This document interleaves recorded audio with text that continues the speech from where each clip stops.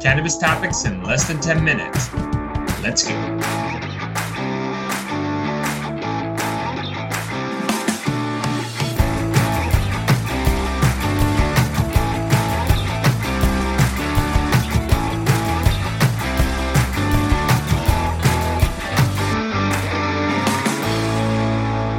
What's up, guys? Welcome back to another episode of The Dime. I'm Brian Fields. With me, as always, is Kellen Finney. And this week, we've got a very special guest, Gabe Mendoza, EVP of Revenue at 4Front Ventures. Gabe, thanks for taking time. How you doing today?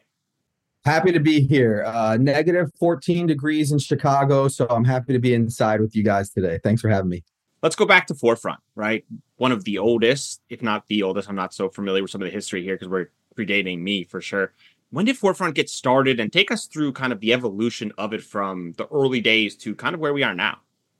Yeah, so I think that's one of our really unique differentiators here is that 4Front started in 2011. It started as a application writing consultancy where we were helping people all over the country write their applications.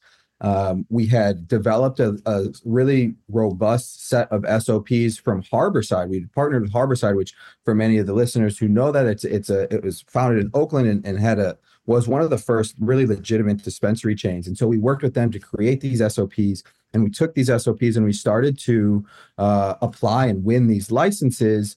Once we had won about 60 of these, we started to ask ourselves, well, hey, we're pretty good at this. Why don't we go ahead and do this ourselves?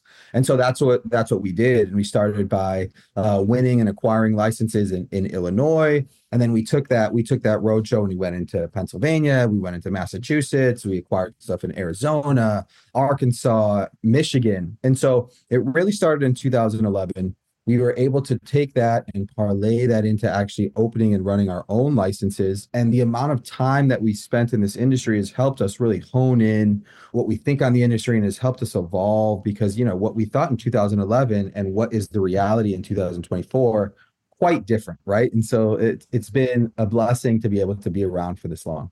I love it. So let's get overall top level assets so people can see like 4Front, this is where they're positioned, this is where their assets are. Give us just a rough breakdown of those. Yep. So we have cultivation in Washington. You can't be vertical in the state of Washington. So Washington was really our bread and butter where we started to understand our cultivation processes, where we had to understand because of the market and how highly competitive it is that you need to understand cost structure. You need to be able to be competitive from a pricing standpoint, while also maintaining quality and branding as well. So Washington is where we started from our cultivation side. In Illinois, we have 2 retail licenses. We have a 3rd, 4th, and 5th on the way, and I can talk to you more about that. But we're starting construction on our 3rd one next week. And we have a cultivation center right now in Illinois. It's on the smaller side. So we're in the process right now. We're moving by the end of this year, even before the end, we're going to be inside of a new facility, which is going to be 250,000 square feet, 40,000 square feet of canopy, which is a 5X of our current canopy. And so we're really digging deep into Illinois because we have the ability to scale here. And so transferring to Massachusetts, we've got 3 dispensaries in Massachusetts. We also have 3 grow processing facilities. So that's a max. We've maxed out in Massachusetts. We're really excited about the locations that we have. We continue to see customer growth and even the price compression that you're experiencing in Massachusetts. We're actually not experiencing that as much because of the product differentiation that we have. People are buying more from us. And so I think that's kind of bucking the trend with a lot of the other state stores in Massachusetts. So Washington, Illinois, Massachusetts. Do you think product innovation comes from the bottom up instead of the top down? I think that it depends on who's at the top, right? I think that it really, the way that we do it is we know what we don't know. We know that at the executive level, we can run an efficient operation. We have cost structures in place, but are we heads down in the weeds at the same level as our dispensary employees or our cultivation employees who are looking at this and talking about this every single day? I think that there's an argument to be made that they're talking about this every single day. They're in the facilities every single day. And so to not listen to them would be foolish. So we have every quarter we have a all hands where we bring the employees together and we talk about product innovation, and then we create a roadmap based on what those are. And some of those ideas make it, right. The hunt is a perfect example of that, and some of them don't, right. And so we aren't cocky enough to think that we've got all the answers. We know that this is a team effort, and so we lean on them. I want to get into some of the experience and then specifically EVP of revenue, because I'm really fascinated by your title. So my understanding is you've launched 14 dispensaries, 3 cultivation centers in 7 different states. That's right. Is there a certain state that has been more problematic than others? Yeah, no, I mean, so Massachusetts was a very difficult state from a regulatory standpoint because the local municipalities in Massachusetts really had problems with allowing for cannabis to be in their little neighborhoods. And so it took me 3 years to get the Brookline, Massachusetts dispensary open. 3 years. 3 years. And so that has been a really difficult state to operate in. Now that we're open and running, it's great. And I think that you're starting to see, if you know anything about what's happening with the CCC in Massachusetts, it's like a dumpster fire over there. And so God, I hope that doesn't get me in trouble with the CCC. But I don't think they're big listeners. It's very old school political there. Not to say that Illinois is not, but there was a lot of folks that said, NIMBY's not in my backyard. We're not going to have this. I remember we had opened up a dispensary in Cambridge, right, in Harvard Square, and we were operating it, and the sheriff came and closed us down. And we reopened because there was no reason why the local municipality was trying to revoke our permit. And we had a lawyer who was working for us and called us up and said, "Hey guys, I was just working on another case, and the local PD was telling me how they were going to raid a cannabis dispensary in Cambridge. And I asked them who it was, and it's you guys. So you guys do not and this was 2018, 2017. It wasn't like this was in the beginning stages. I mean, they were literally setting up to raid us because we were open with the proper permits, and this Cambridge didn't want to give it to us, or they wanted to revoke it so that they could hold off. And I think just last year they finally reissued that permit, 5 odd years or whatever years later. But it's just like, you're gonna do what? Dream smoking session, 3 people dead or alive. Oh, okay. So, you know who I'd like to smoke with? Jesus. All right. That would be I like that. wild. That would be wild. He's got a lot to say. I would like to smoke with Bob Marley. I think that would be really transformational, just to understand his ideas on Rastafarianism and just the culture in general. That would be huge. And then 1/3 other person. I'd love to smoke with you guys. Appreciate that. You can only choose one of us, though. Oh, shit. Well, I guess East Coast it is.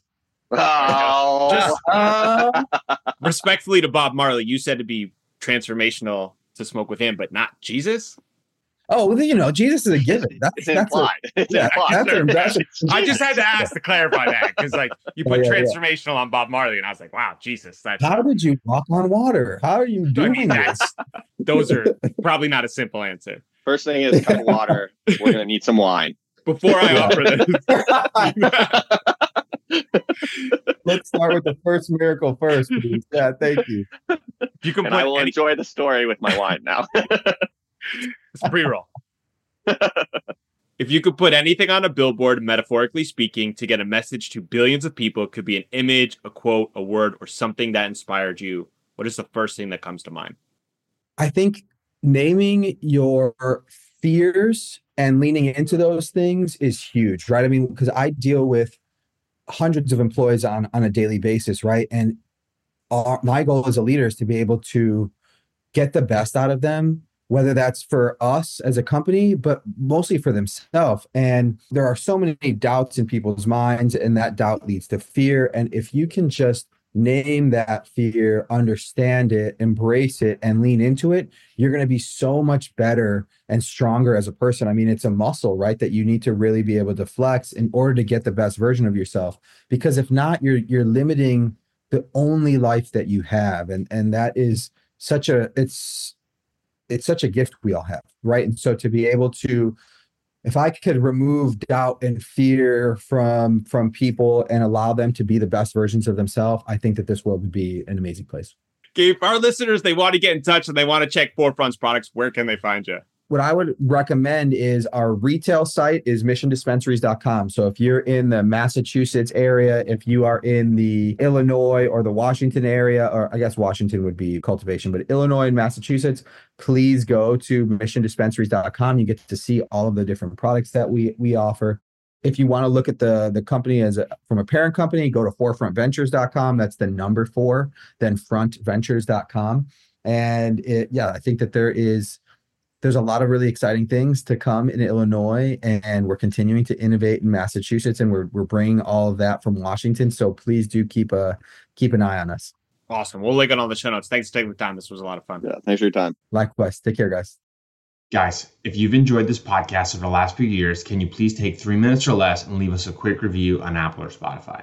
All reviews make a massive difference for us and help other people like you find this podcast. From the bottom of our hearts, thank you.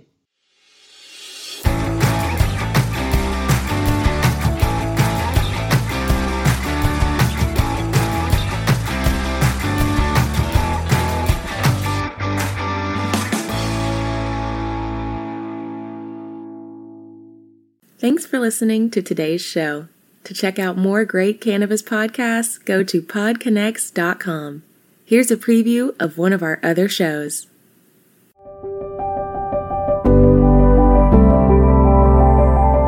Hi, it's Justin Benton, host of the Miracle Plant Podcast, where we discuss this miracle plant that goes by so many names and how it's helping people in so many extraordinary ways. So if you love this plant and you want to hear a story that tugs on those heartstrings and learn more about this plant, then head on over to the Miracle Plant Podcast. You'll be glad you did.